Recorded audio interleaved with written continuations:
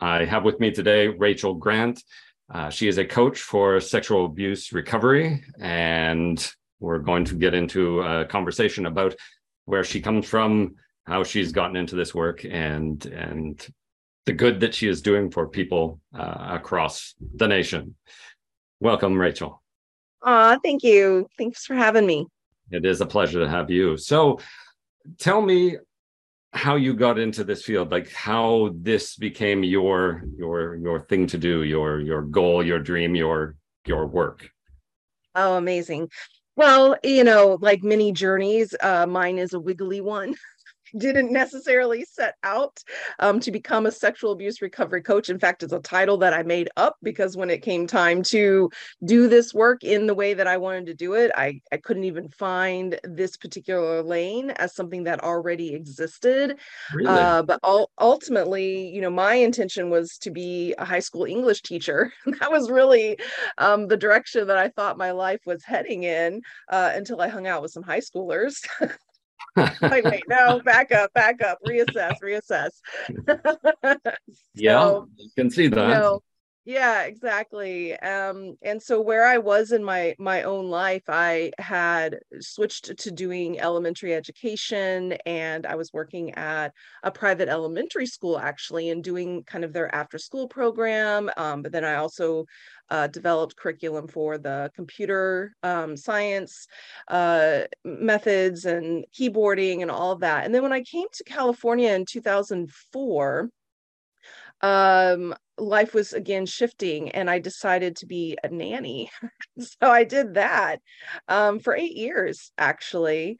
And in the midst of all of that, I was married at the time, and I we divorced in 2005 or so, 2006. And my life again was at one of those turning points, and I had been doing some healing work around my own trauma. I was abused by my grandfather from about the ages of 10 or so to about 11 and a half, 12. And but I really found myself in a moment of reflection and thinking about what my future was going to look like. uh, I was coming out of a 10-year marriage and or relationship slash marriage that had been pretty abusive verbally and physically and emotionally. And I just remember, this moment of sitting on my floor in this new apartment. I didn't have anything. At that moment, I had just like a sleeping bag and a lamp and a real sit down talk with myself. Like, what am I doing? If I don't really deal with this trauma, I am just going to keep kind of surviving my life instead of living it.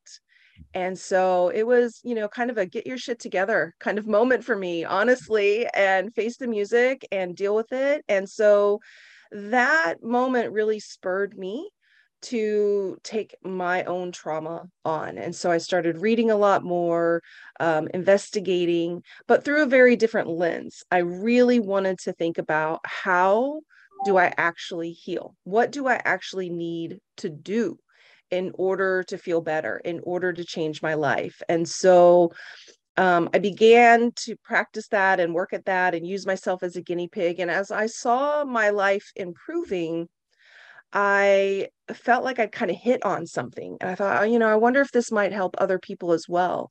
And so I was in church at the time, and I went to the care pastor there and said, I think I have something that might help other people. Will you support me in bringing this to some women in our community?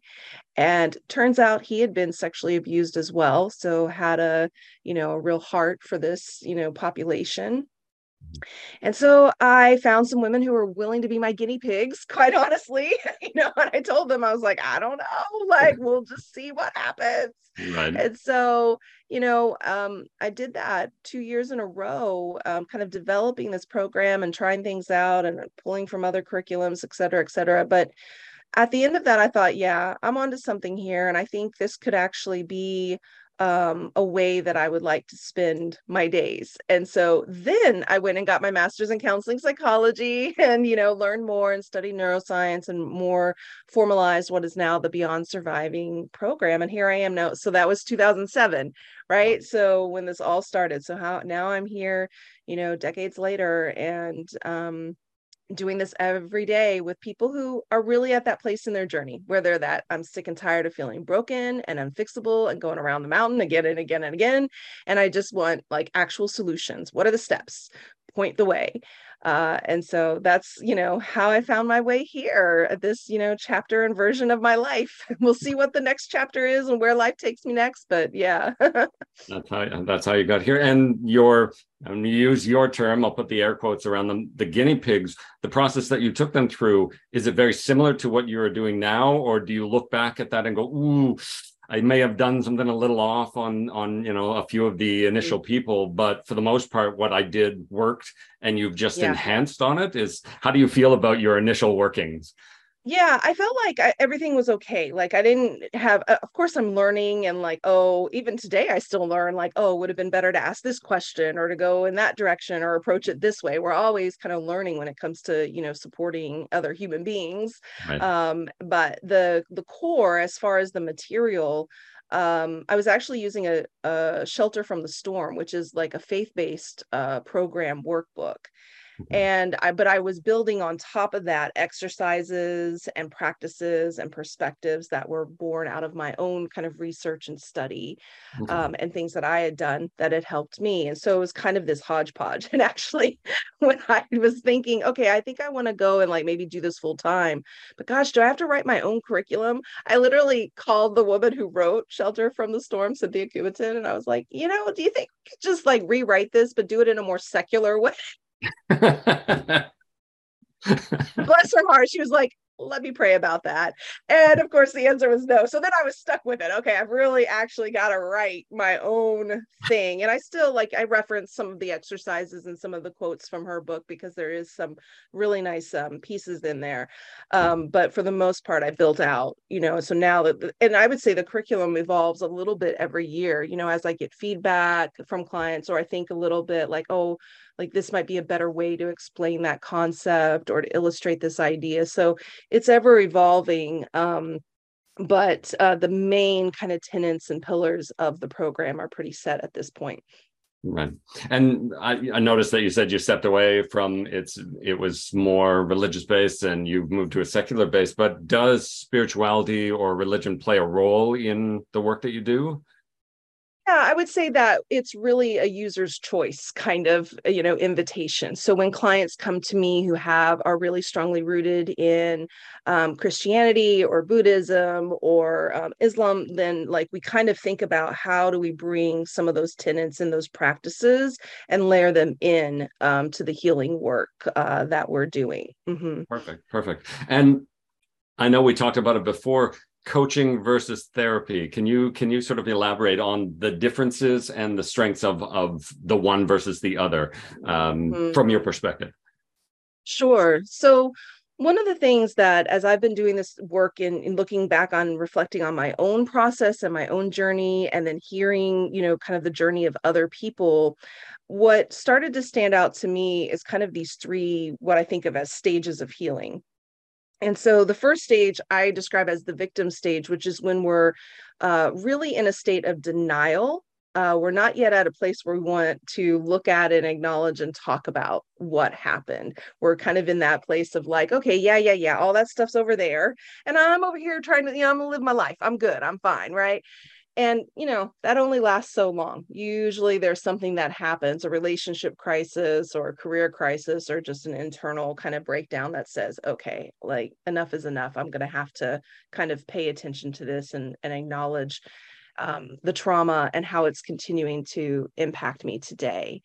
And so that for me is like the bridge of acknowledgement that moves someone from the state of victimhood into this state of survivorship.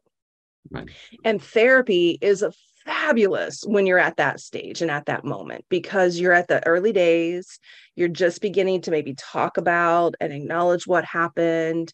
You're wanting to maybe even just learn about trauma. And this is the stage where I think of like becoming very book smart about trauma. So you learn all the lingo and you start to kind of connect the dots. And therapeutic relationships are really supportive in that time, because therapy is most of the time, there are different modalities, right, within the big umbrella of therapy, but by and large, therapy is about reflection and modeling. And so The therapist is client driven, meaning the client sits down on the couch and starts talking.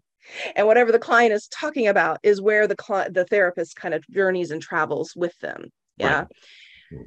And and so, especially if you're looking into things like wanting a diagnosis, or, wanting to get some support around med management, these kinds of things, therapy, you really sits really well in that place. Right.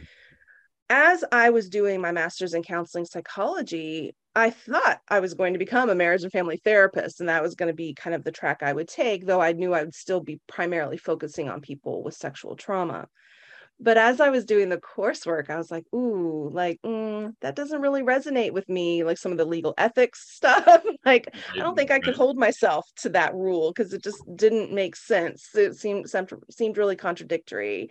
And I started to think about how in those early days with the first women who went through the program, a huge part of the feedback that I got was that what was supportive beyond the tools that I was teaching was the way in which I was able to use my own experiences to illustrate the moments. And like, yes, I've been there. Let me tell you about the time I lost my shit and threw the Tupperware all over the house. Right. Like, like that level of, transparency, which is, really discouraged within the therapeutic lens and container. Of course. I also didn't want to be limited by location. I wanted to be able to have really a broader reach. And so therapy, is really by state. You get licensed within a state, you work with people by state. Right. And I, thought, gosh, there's just so many people who are in rural areas or parts of the world that don't have access. Since I've started this program, I've had clients in Ireland, Saudi Arabia, Africa, Spain, UK, where they're like, we just don't even have programs set up. And then I think the most important piece was the place in which I really wanted to be solution focused.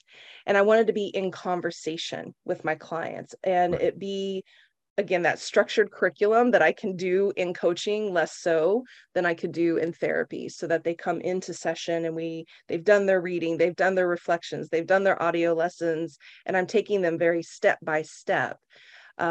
Because ultimately that's what I've spent all these years doing is, developing an order of operations that says, like, when we do this before this, we can actually maximize healing and minimize re-traumatization.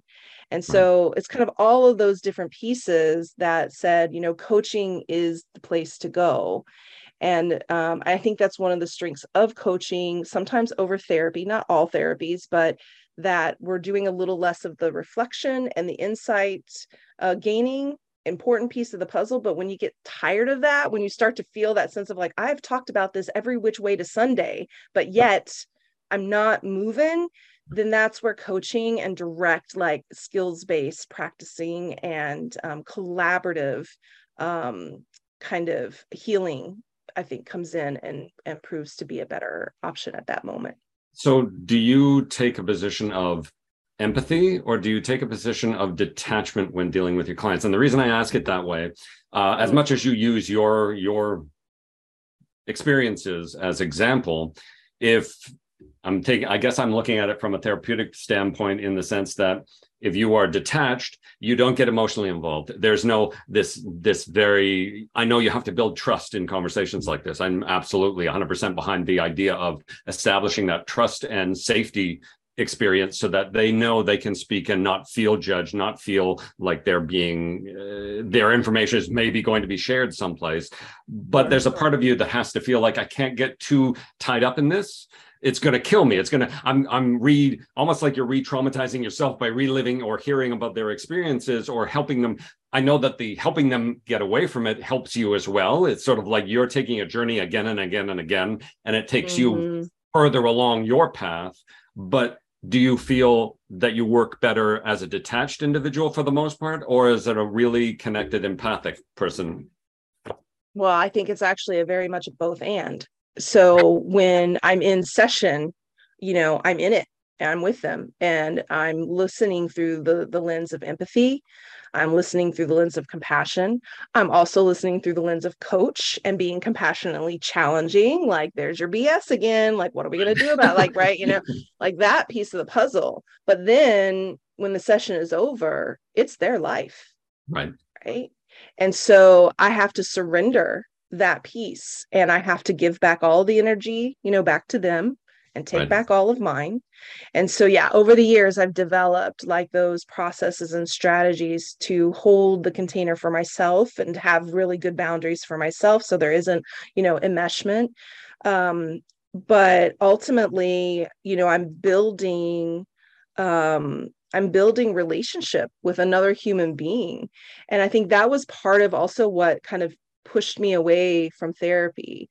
Like, at a certain point with my clients, when they've been along long enough, like, we'll say, I love you, great job, girl. Like it's really like connection and human to human. Yeah. And my clients, when I'm going through, like, if I've gotten hurt right late recently, and they send me these little gifts and these little things, and and even my graduates, years and years later, will send me, little note cards and postcards of their family. I just had a baby, or I just got married. And so, I wanted it to be relational. And then beyond me, the community that gets created, that's the really important part.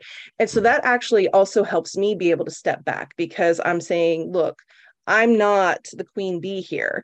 Yeah. Like, I'm just a vessel and a support that's kind of helping direct you. But look at all the people that you have access and that you can connect to, and build your tribe there, because I'm not always going to be around, or I'm not always going to be available. And so that also helps me kind of hold some boundary and separation. But at the end of the day, I think the bottom line thought there is I have to surrender to, I can bring you information, I can offer you guidance and invitation, but then after that, like, it's your life, live it. And so you get to choose, and you have to chart the course. And I just get to continue to be kind of like the cheerleader and help you course correct, when need be. Right. Yeah. So you say that you build a community, and of those people, those are people that you've worked with in the past, some of your clients. I take it that that's the community that you're building, and it allows for new clients and other clients to feel, A, I'm not alone, and B, I do have a social network of people that understand me, and I'm not looked at as pariah. Like, oh, you're one of those. Yeah, right. You're us. It's one of us. We've all been through something similar. You can share things, somebody can wake up in the middle of the night and have a panic attack or whatever, and know sort of what it's about, but reach out to someone else and say, hey, I know it's early in the morning, but I just went through something. Have you had anything like this? That's what you're building? Is that the kind of thing that you're looking to build? Yeah. So there's kind of the public facing group, which is the Healing from Sexual Abuse Facebook group, which is open just to anyone who identifies as having experienced this, trauma. And allies also are in that space. Sometimes spouses or parents come into that space because they want to kind of learn and understand what the experiences of their loved one is. And then there's the private Beyond Survivors Facebook group. So that's for people who have actually gone through the program or in the program. So the conversations can be a little different, but ultimately either space provides that kind of level of support. So you can post. And then for my Beyond Survivors, they often end up very interconnected. So they have each other's phone numbers, and they go and visit each other, right? Oh, I happen to be in town, or, on this side of the country. Let's, plan a little meetup. And so, yeah, I mean, that for me is, I think, one of the things I'm most proud of in the work, is really seeing the way that they support and love on each other and show up for each other and feel empowered to do that, right? Like, I actually have something to offer here. When it comes to receiving, first of all, being able to receive care and ask for support. That's a big part of the Beyond Surviving program, is like all of that stuff that you're holding about, like, I don't want to be a burden, and I don't deserve it. And I don't, it's just, nobody's going to be able to help me anyway. Like, just really, challenging all of that, such that they can even be in that moment of panic, and instead of going into judgment or hiding, they instead reach out.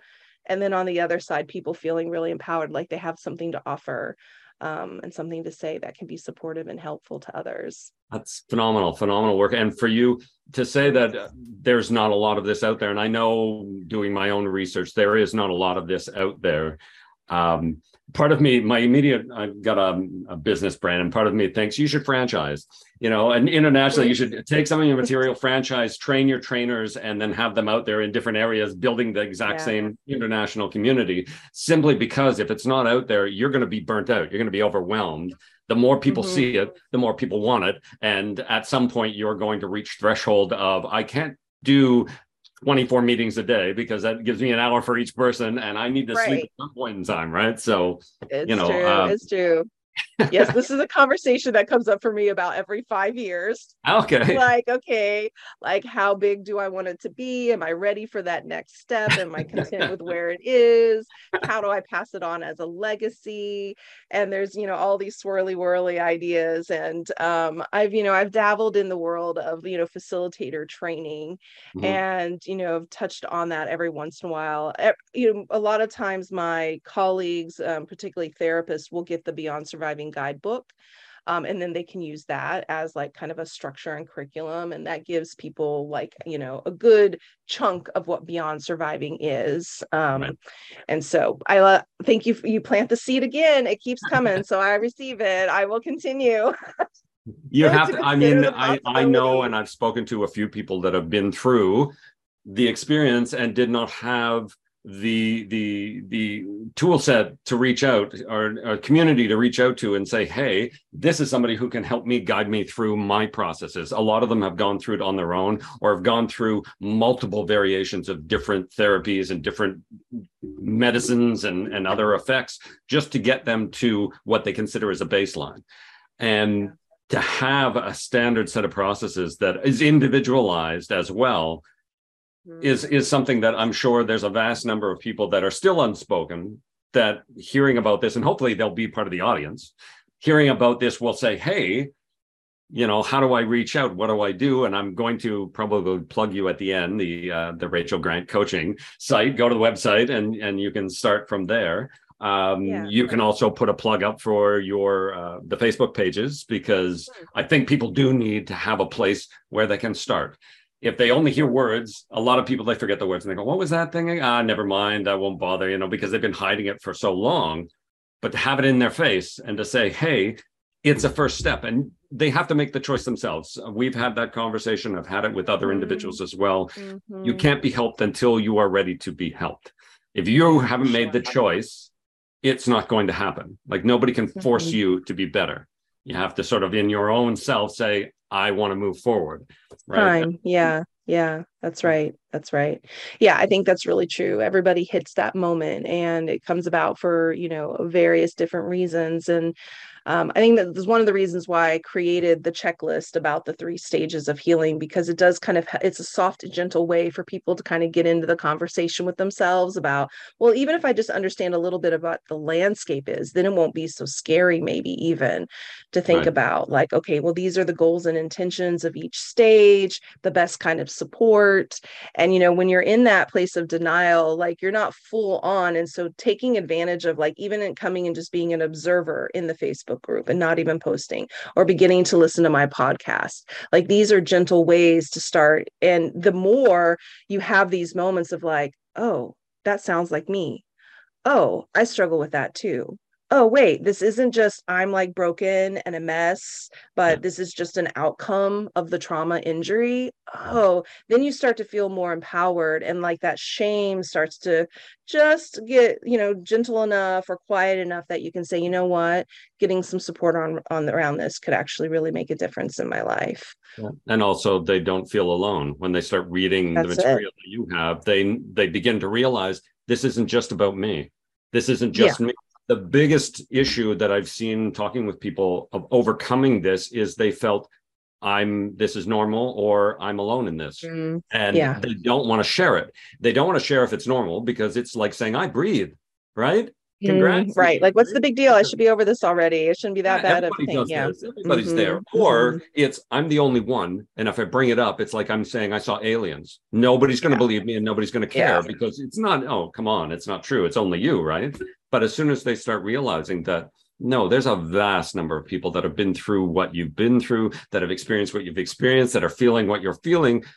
Okay, I'm not alone. I've got a community of like-minded people, I'm going to start listening. A quote that I have, and I've got it in front of me, a quote from another individual that was talking about similar topics, said, if nothing changes, nothing changes. And it's a really solid statement. Simple. Because true. If you don't do anything, nothing's going to happen. You'll get the same results again and again. Yeah. So it's again, I'll say, I'm going to give you kudos. It's phenomenal to have the resources that you've put out there. It is absolutely phenomenal that they're there. I wish, and I'm hoping that just this interview alone will bring more people to the table. Just them seeing it, just them getting the idea. I'm going to watch this just to see what happens, and to see it and to say, okay, there's a community. I can be part of a gentle community that's not going to force me to do anything. And then maybe when I'm ready, I can take the next step and slowly move myself through this. Absolutely phenomenal. And as you pointed out, therapist is not a guide. A therapist is a listener who helps you understand yourself. A coach is a guide. They will take you by the hand and walk you through a process. Some of them that might be difficult for you, but they're there to say, it's okay. You're not alone.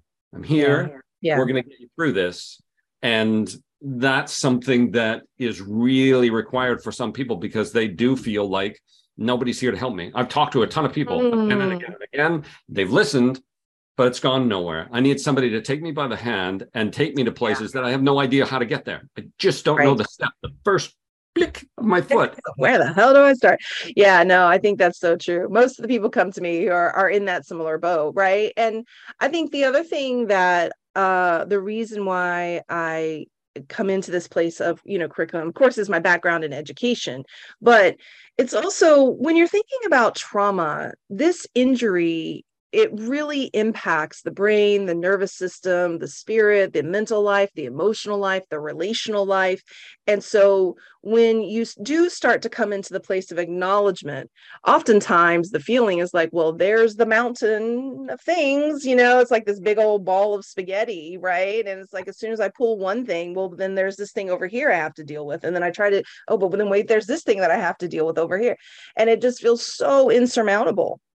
And that's distressing when you're already in a state of maybe despair or not feeling very hopeful about your life. And so when you come into the Beyond Surviving program and you have me there to say, look, I know the mountain's over here, but we're not worried about it. We're just step number one. That's it. Just this little frame. That's all we're talking about or going to work on this week. Let's, integrate that.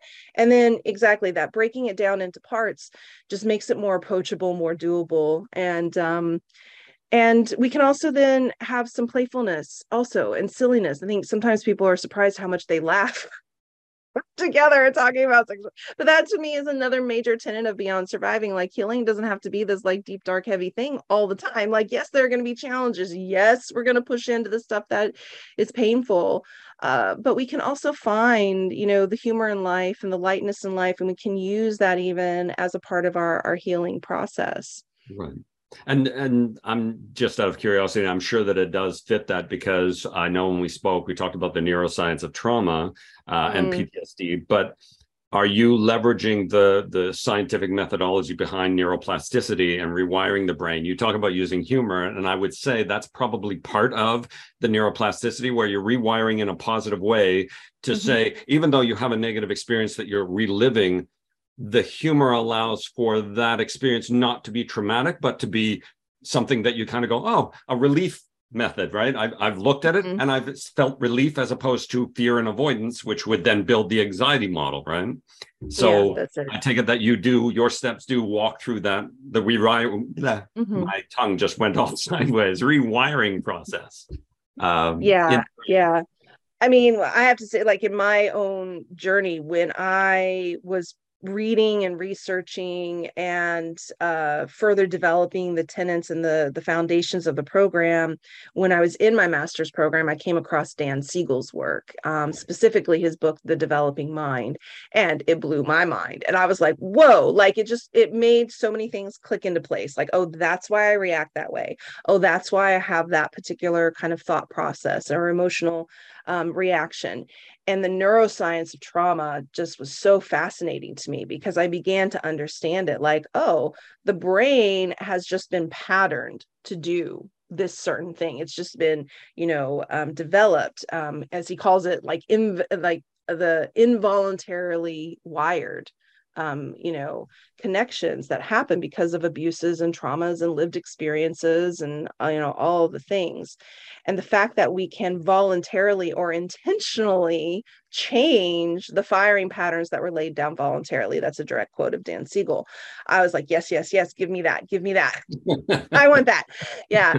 And then later, research by Dr. Karen Purvis, who studied neural synapses and how those are built and developed, and that it takes about 400 repetitions in order to create a new synapses in the brain. Right. And so if we think about belief systems as like just these firing patterns, so we're having these lived experiences and the brain is just very quickly determining kind of the why of it and pulling in like the associations and the data that's sitting there. Those develop over a long period of time. And so when we're trying to then redirect the brain and build like what I call exit ramps, right, and get off of that autopilot, build the new neuronal pathway, 400 repetitions of, bringing in the new thought or the new belief or the new perspective, unless you incorporate play. And then it only takes 10 to 20 repetitions. And I was like, well, let's do that. Why? Like, let's play then, right? And I think on a deeper level, bringing back in play is important for people who've experienced childhood trauma because we missed out on a lot of play. We missed out on a lot of silliness and being kids and, feeling, having to grow up very fast in a lot of ways. And so there's also, not only is it great for the brain and really healing the brain and retraining the brain and the nervous system, I think also on a deeper, I would even say spiritual level, reclaiming our child self and our playfulness. I always say it's never too late to have a great childhood. Mm-hmm. And we can start that at any moment. Yeah. Well, that the sense of play also, I mean, even people who've experienced that kind of trauma, that kind of abuse at a later stage in their life, not in their childhood, probably have a sense of guilt of being happy about things because they're blaming themselves or possibly other reasons for this sort of darker side to themselves. And by imposing or allowing for play and not judging based on it, they have this re-energized sense of, I can be happy again. I can re-exist without this thing that happened and be able to look at it and know it for what it is, but feel good about themselves. And like you say, be able to play, be able to experience their childhood again at a later date in life, right? They go back to, yay, I can be innocent again, because really it is a stripping of innocence in these circumstances. Yeah. There's this, go ahead. Oh, no, I'd like you to add because I'm doing way too much talking on this. So please, if you have something to elaborate on.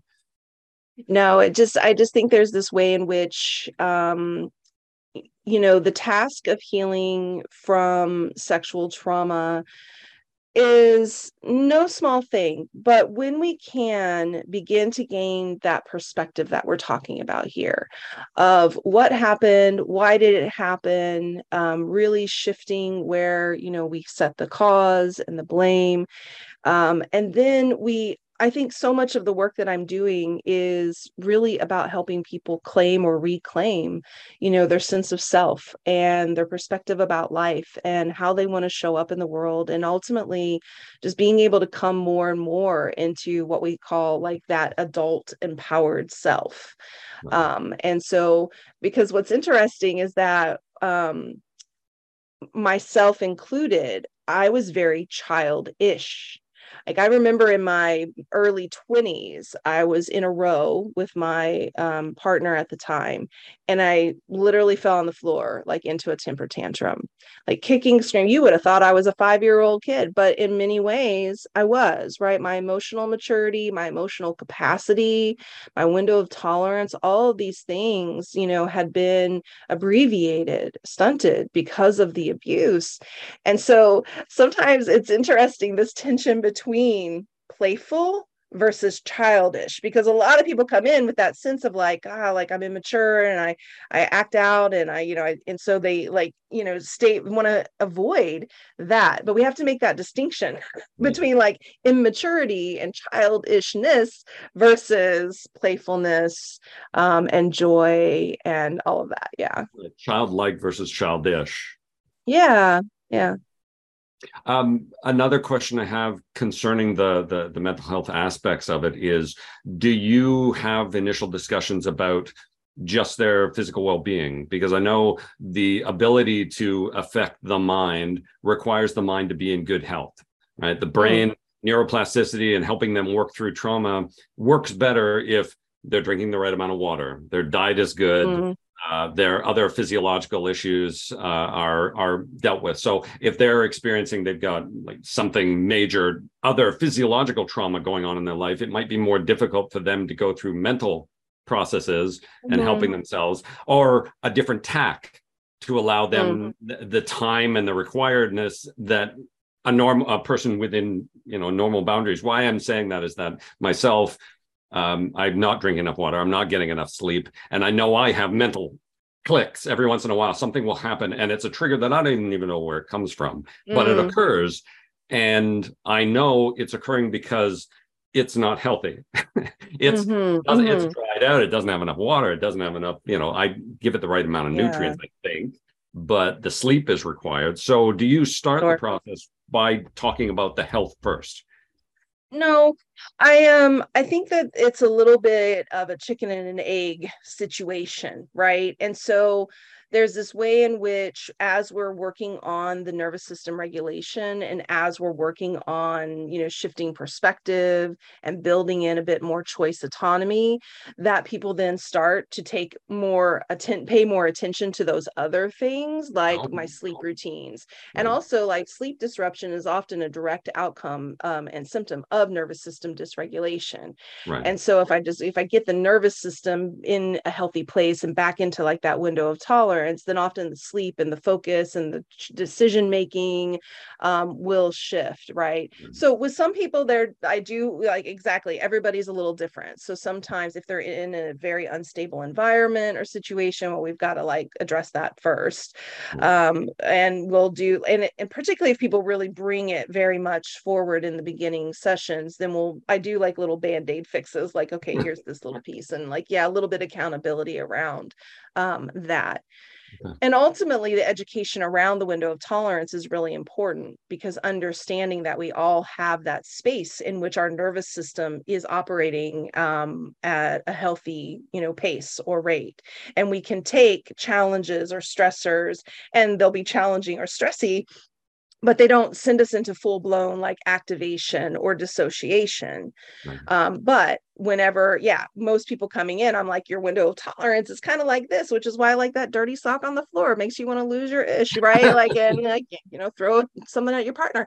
But as we retrain the brain, we eliminate triggers, we, help slow down the system. That's a big part of it, being able to pause and slow down. That window of tolerance is going to increase. And so then those things that once were disturbing or super frustrating, upsetting, or dysregulating, triggering, no longer will have that impact. And if you go a week and you have a lot of bad sleep, or you have a cold, or you're about to like maybe start something really brand new, or you have a big event coming up, like the window of tolerance can close. And so then there's that feeling of like, man, I thought I could handle this thing, and now I'm like stressed out or activated again. See, I'm not healing, I'm not getting better, which isn't true at all. It's just that window of tolerance closed a little. So now we want to like, well, what are the protocols like sleep and, nutrition and, hydration, all of those kinds of things, along with like movement, et cetera, that are going to help to increase that window of tolerance again. So in the beginning, you set those expectations. You allow them to understand that, you may go through something as we're going through this process that may, as you say, reduce your window of tolerance in places, and you'll notice it and you'll think nothing's happening. It's all falling back into place, and you aren't helping me, blah, blah, blah. And what you do is you simply say, no, when you experience those, we'll work on the things that have caused that to come down and see if we can bring your window of tolerance back up. And I like that, because then you're essentially allowing for not only guiding them through the healing process, but you're guiding them through their own personal processes where things can happen. Life happens, or what's the other word that the other word happens. I don't tend to say that very often, but and it does. You're available to help them through that as well, because it impacts that overall process. And it's good to hear that, because some people only focus on, we're walking you through this. Oh, but today I had a car accident. That's irrelevant. this is this. And it's no, it's not, because it's part and parcel of the It person. is. Yeah, it's a stressor. That's right. That's right. A stressor that then can have lots of different consequences, like how do I get to work and the money I have to spend and like this, that, the other, right? And all these kinds of things that then can be, yeah. I often say that to my clients, like, I can't stop life from happening. Life is going to happen, but Mhm. how we react and we respond to the things that happen in life, that's really where it's at.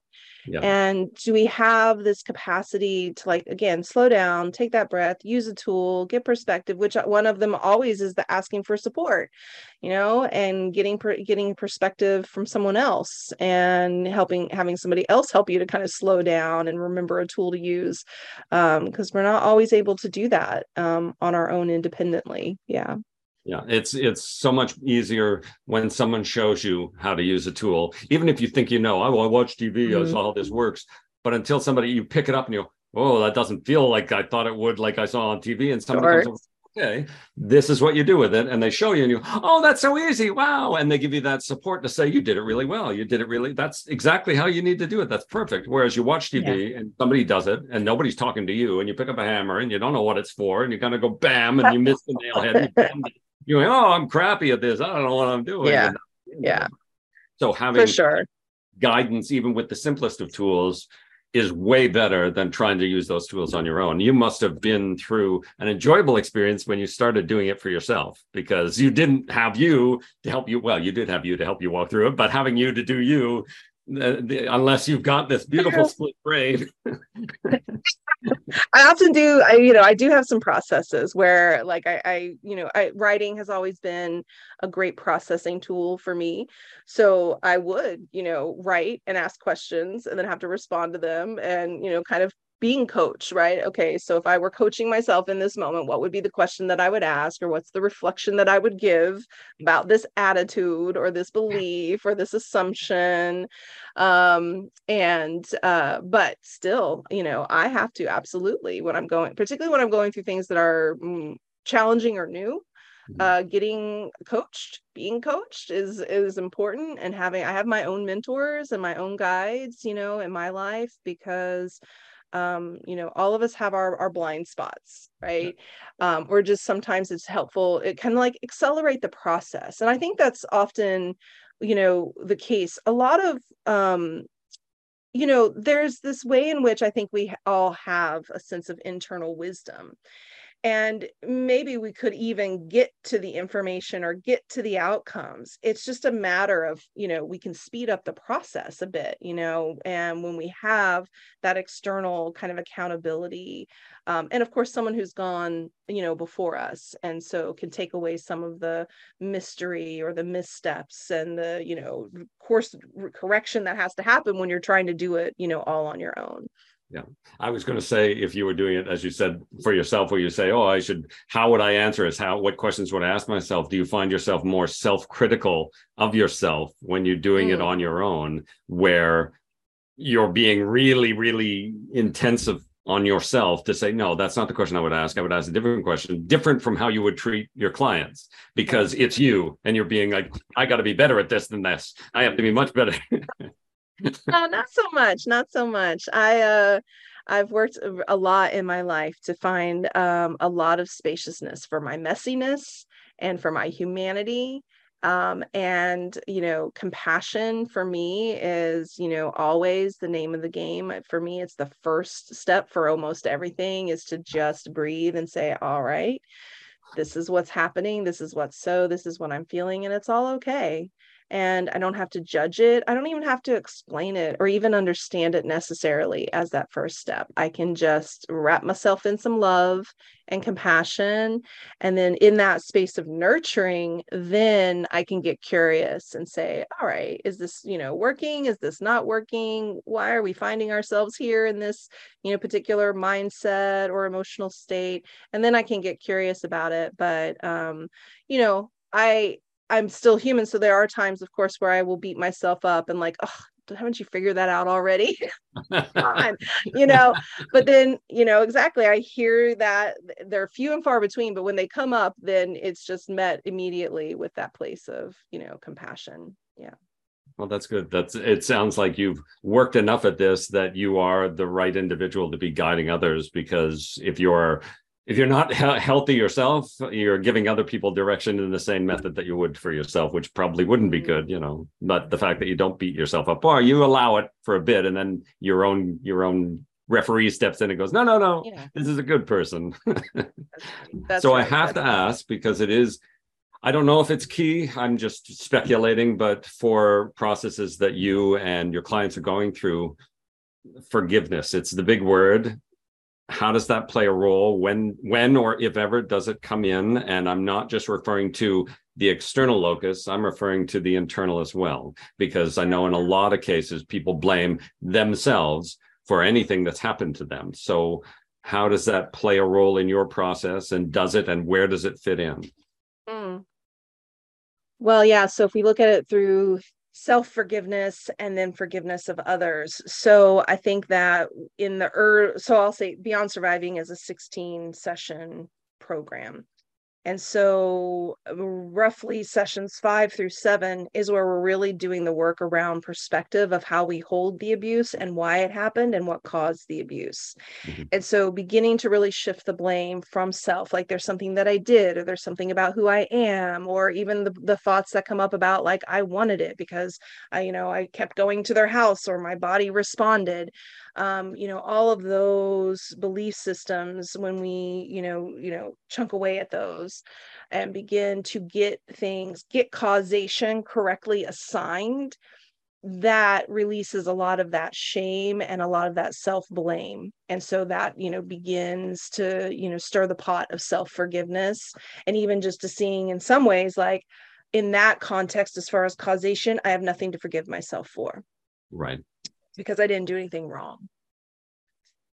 And then later in life, when we are more at choice and we're making choices, and oftentimes they are derivative trauma, but yet we are adults, we have agency, and therefore we have regrets, and we can see places in which maybe we've caused harm or we've behaved in ways that we're not so proud of.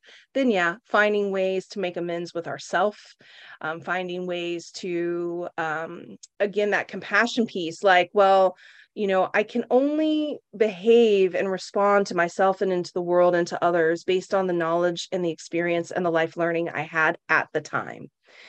So in my 20s, when I'm throwing a fit and throwing, Tupperware, like I don't condone that, right? As my older adult self, I can look back and say, well, that wasn't such a great choice. But I can also say, and at the same time, that's the capacity that I had to deal with that situation. And Right. so that's where that place of like releasing the blame and holding myself, in a place of like pain and guilt about it, can go. When it comes to people who've caused us harm and how do we hold them, out of the 16 sessions, this concept and idea of forgiveness is session 14. Okay. Because we've got a lot of work, a lot of work to do before we can even hold space for that Right. kind of conversation.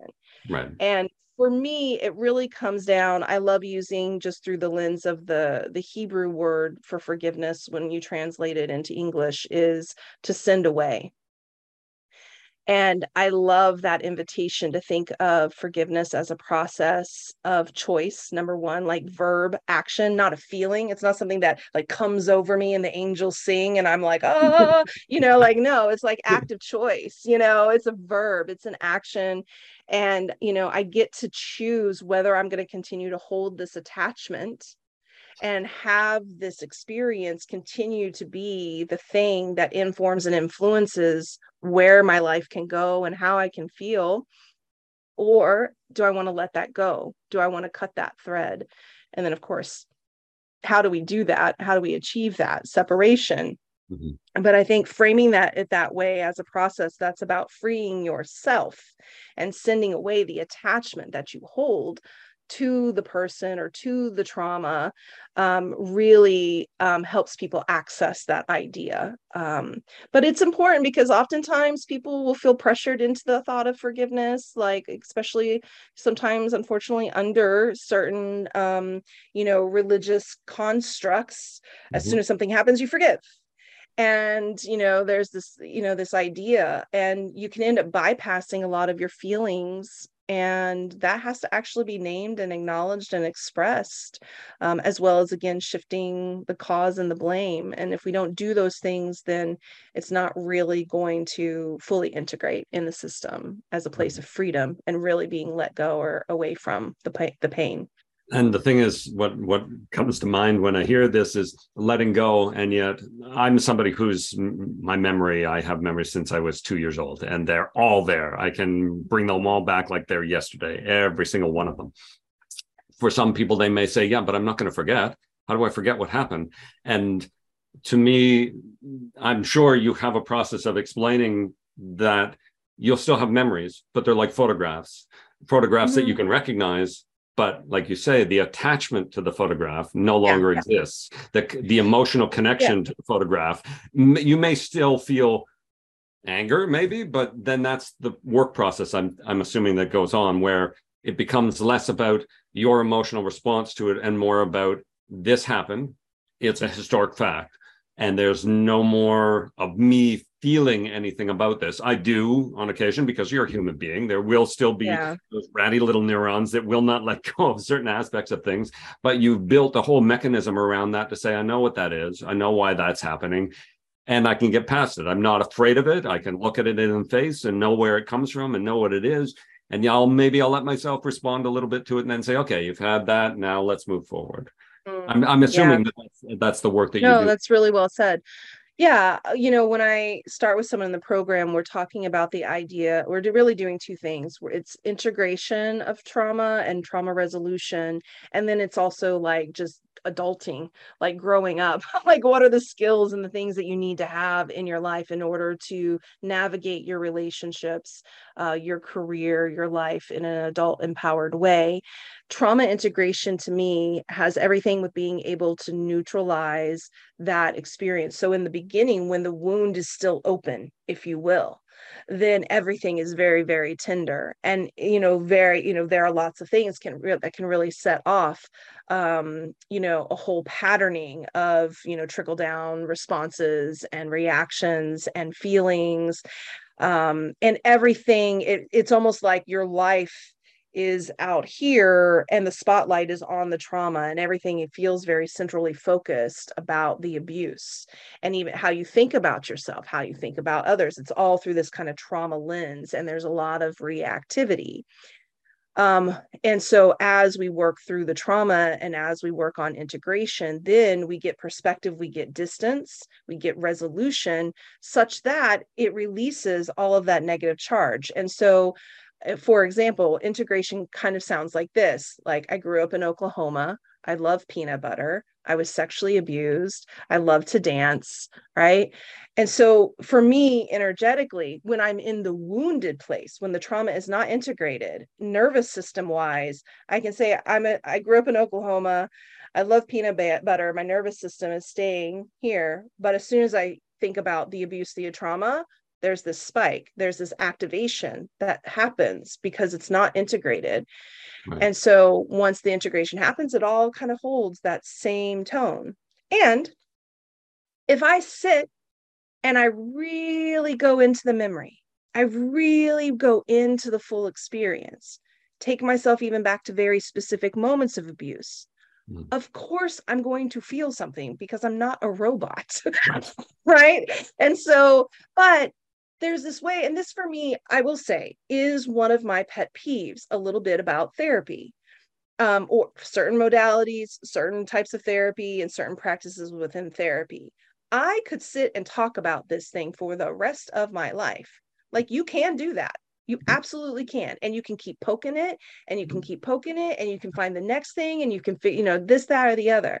But beyond surviving comes to this place of like, I can live my life independent of the fact that I was abused. Yeah. And I can step outside of that experience. It is not the central theme of who I am and what I've lived. And it becomes, I sometimes say, like, life is this big old tapestry, full of millions and millions of threads. And integration has everything to do with like that, those moments of abuse and trauma. They're a thread, they're in there, they're part of your story, but they are not the main piece of the puzzle, or the main thing that you need to spend your energy and your time on. You can resolve that, and then you can, quite literally move on. And if stuff does come up that, pings that or pushes that button, that you know how to, regulate and how to walk through that moment as quickly as you want to. Because again, something can come up and you can lean in and you can be with it. And sometimes there's value in that. But you can also say, oh yeah, I remember you. Thanks for showing up for a second. And then back to your present day life. Yeah. So when you said it's the central theme, and the imagery, of course, in my head is that when you mentioned I'm from Oklahoma, and before going through the process of combining or putting it within your life, as opposed to it being the central theme of your life, you would say I'm from Oklahoma, and your brain triggers where I was abused. I like peanut butter, and the smell of it brings me back to the room where I was abused. And I like horses. And I remember outside the house where I was abused, there were horses, and where everything has, for some reason, it can't be like that too. It can't be like that too. Yes, like it's like, honestly, my ex was a real jerk. But one thing he said to me that was really hard, but actually really life transforming, was like, Rachel, like, you don't always get to use "I was sexually abused" as the excuse, or not everything is about the abuse. Like, what's going on here, right? And how you're showing up and all of that. And that was really hard to take in the moment, but ultimately that's right. Like, exactly. We could trace everything. Oh, that person looked at me this way, therefore that, blah, blah, blah, and like, we'll find it. And that has a lot to do with the brain too, like the power of focus and the way that we are constantly teaching the brain what to pay attention to and what to prioritize. Right. And so if our kind of core self is still sitting in the identity of abused, even survivor, that's why I don't use that term, right? Then it sets a context in which whatever's happening in my world or how I'm feeling goes through that filter first. And, our goal in Beyond Surviving is that you're not just surviving their life, that you get to live it, and that you are able to actually just be in the present and future focused without everything. You shift the lens, you stop seeing yourself just through the lens of trauma, which then allows you to see other people and your life and experiences in ways other than just through the lens of trauma. Yeah. You use the word filter, and I like that as a means of, it's sort of like having filters dropped in front of your eyesight, in front of your brain's capability of experiencing the world, where I went through something and everything is filtered through that. And as soon as you go through the process, the filter is removed so you can experience the world. You see a lamp, you see a bird, and you go, that's a beautiful bird, and nothing else. It's a beautiful bird. Else. Yes. Oh, look at the sunrise. There's a sunrise. It's absolutely phenomenal. I smell the air. I feel the breeze on my face. I see the sunrise. It's absolutely, it's an experiential excitement that is almost, and we'll bring back to the conversation, childlike, where it's the first time you've experienced it. It's yay. Yeah. And nothing's tied to it. There are no linkages to it. It's allowing you the process of. So now I'm going to bring you to an idea that formulates when I hear about this kind of process. Could this not be leveraged in a more general sense on basic PTSD? So people that experience a level of trauma that is impactful on their life in every aspect, could this not be leveraged the same way? So take away the sexual component of it and simply label it as trauma and beyond surviving. Because so many people have come back from war situations, from disaster situations where they've experienced a massive trauma. And now it is the filter of their life. It is the lens through which they see the world every day, every moment of every day. It's an anxiety that builds beyond their capability of control. And, to leverage a tool set to say, let's walk you away from the trauma. Let's start stripping away this filter, this lens, so that you can start experiencing the world again without removing. I mean, we can't erase memory. So we're not talking about erasing memory. We're talking about rewiring the brain to stop making the linkages to that memory. Yeah, that's right. Yeah. And in fact, over the years that I've been doing this work, I have had people come to me who have not experienced sexual abuse, but have experienced physical abuse or neglect or abandonment, marital rape, military rape, And so there are, a handful of people who have gone through the Beyond Surviving program who have not experienced sexual abuse. And we see absolutely with a few modifications, but same outcomes, same results, same toolkit, leads to those same, in many ways, trauma is trauma. And so, we can kind of use this process, again, sometimes with some modifications, but for the most part, it translates to healing trauma, regardless of type. Yeah, and I see the value in that with individuals that have come back from war, like the Gulf War. There are so many people that came back from that, not ever they were young and they never experienced real war. They go through the training, they think they know what's going to happen, and then they see it for real, and it traumatizes them because they've never ever seen anything like that in their entire life, and now it becomes the focus of everything that happens in their life. And to have something for them as well. I'm not saying you need to start, change over. It's a new paradigm for you, but it is something to think about if you've got a colleague who wants to leverage what you do. Yeah. Branch out, let them take it, and you just, take Totally. Because what I'm saying is the show that we're doing, there will be people that have gone through that. And for me, I wouldn't want to leave them out of the conversation. I don't want them to think you're right about it. About you. In fact, this could be extremely helpful for you. And it's the first step is acknowledging it. So you can't heal, quote from you can't heal what you don't name or you won't name. And that is your quote. And for some people, it may not be abuse, but it may be a trauma that they don't want to talk about. I don't want to talk about it. You have to start there and accept the fact that you want to get help.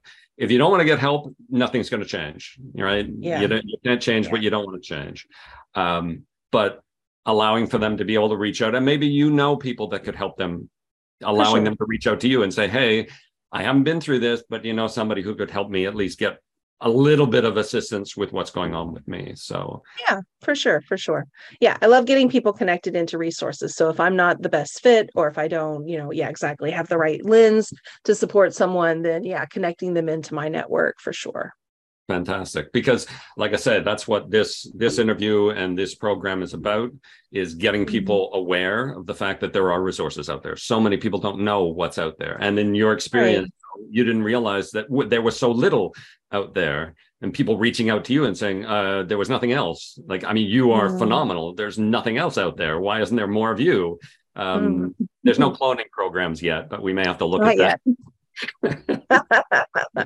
We did talk about franchise though, but cloning. Yes. So I think we've covered a lot today. I think if we get some really positive feedback, I may have to have you back. I love that. We have had another individual that came back a second time simply because of the amount of feedback that we received. So that may happen with you, and I'll reach out to you as soon as I know. We get a tumult of messages from people saying, I want to know more. Then we'll have to have you back. As I say, if they want to check you out, Rachel Grant Coaching. If you want to mention your Facebook pages or page that they can first approach, because the private one is for those individuals that you've worked with. So facebook.com/groups/Real Talk with Rachel. I also believe if you go to Facebook and just type in Healing from Sexual Abuse Beyond Surviving, that you should be able to find our community there. If you also just go to the website, rachelgrantcoaching.com, and click on like the freebies resources section, it'll be listed there as well as things like my podcast and the monthly support group that I do, and just other things that you can explore and check out, as well as, of course, the opportunity to apply for a consultation where we would then, get together and meet and be able to explore working together. So either way, lots of great resources there. And if I can be a support to you in any way, reach out, don't hesitate. I'm here. And, thank you so much just for this opportunity to come and share my story and my perspective about healing. Trauma is not a life sentence. We can get out there, we can live our lives and really thrive and move forward. So you don't have to stay where you are. You're not broken. You're not unfixable. We can heal. And you don't have to be a survivor either. You can get way beyond just surviving situations like this, which is what you're doing. You're taking people away from the idea that, I've survived this. No. You should have a t-shirt. I more than survived this. I worked with Rachel. Nice. I'll get on that. Well, thank you very much for being here. Yeah, thank you so much.